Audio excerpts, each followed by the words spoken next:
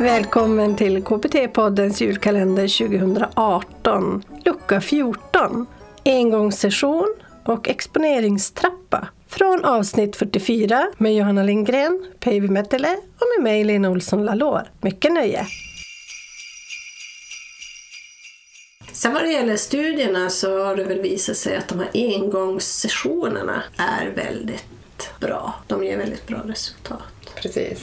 Att man har en lång session som kan pågå upp till flera timmar där man blir utsatt för till exempel en spindel under de timmarna så pass mycket så att man också kan lära sig att hantera, se att det här går bra, våga stå kvar i det, men att det är jätteviktigt att man också kommer ner i sin rädsla och att den vidmakthålls efter ett tag åtminstone, så att man känner att det här är inte bara någonting som man gör fort och så går man därifrån, för då kan ju det bli ett undvikande som inte vidmakthåller då den här exponeringen. Så att om man jobbar länge så att det blir lite grann av utsläckning som man brukar säga, att man blir nästan utmattad på att vara rädd, men att man också ska kunna få den här inlärningen kognitivt, att det här klarar jag av och våga stå kvar i.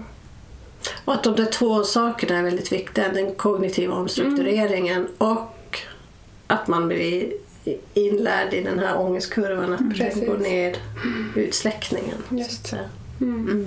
Om man sitter i 3 timmar så är det ju inte bara en sak som går ner, utan det kan ju se ut på väldigt många olika sätt. Man har ju flera spindlar kanske, det går upp och ner i ångesten. Och beskriv hur det har varit för er i era behandlingar. Ja, i min behandling som jag gjorde, det var ju också att man blev utsatt för kanske en lite mindre orm från början. När man närmar sig det terrariumet som ormen fanns i, att man öppnar locket, och där var ångesten jättehög bara vid den situationen. Ända tills hon satte in handen, vidrörde, och då var det hög ångest som fick gå ner. Tills att hon hade den ormen i famnen i slutändan, men efter lång tid förstås, där hon fick hantera ångestkurvan här så att den fick gå ner och att hon kunde stå kvar i det. Ja, och också att vi tog en större orm, vilket hon hade som en föreställning om att de här ormarna som hade ett visst mönster var de farligaste. Och så jobbar vi med den ormen också tills hennes ångest hade gått ner. Så att det var väldigt många hög ångest som fick komma ner, och det går ganska fort också under den sessionen, där det går upp till, har man en ångest på 10, det är panik från 1 till 10 och så ligger man på 9 kanske. Men det går ganska fort att komma ner efter varje exponering så att säga, varje gång hon gjorde en ny sak med närmande av ormen till exempel. Det blir som en serie av exponering och tester egentligen, att se både det kognitiva och ångestkurvan. Exakt.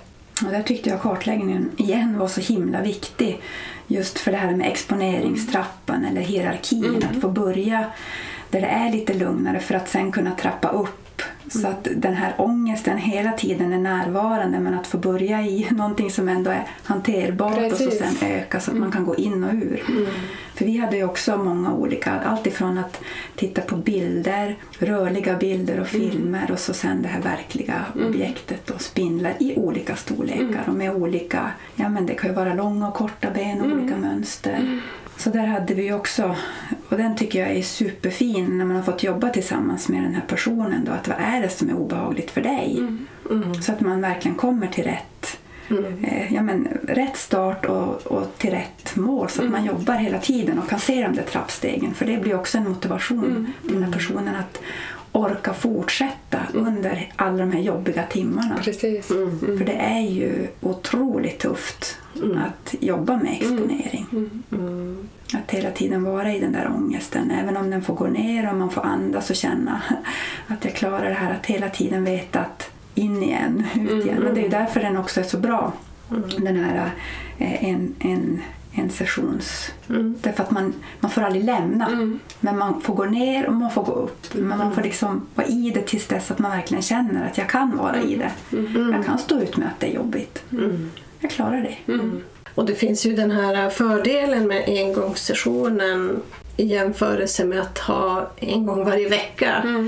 Att man hinner inte tappa inlärning under veckan, utan att det är verkligen att pumpa på hela tiden inlärningen tills det har blivit en omstrukturering och tills man har verkligen fått den här erfarenheten. Både klassisk betingning, tänker jag, men också det kognitiva, att det minskar.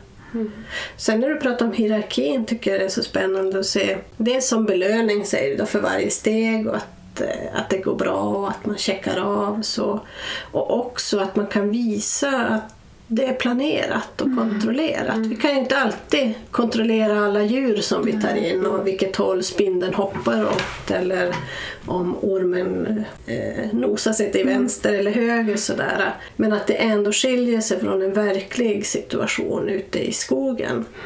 Att här kan vi kontrollera det på ett helt annat sätt, och det är så viktigt för klienten i den här hierarkin också att se i rationalen att vi gör det här, det kontrollerat, det skiljer sig från verkligheten trots allt något. Sen kan det ju vara så att det är en av hemuppgifterna eller att man gör tillsammans, att man fortsätter ute i naturen givetvis, där det inte är den här kontrollerade situationen. Tack för att du tagit dig tid att lyssna. God jul och gott nytt år!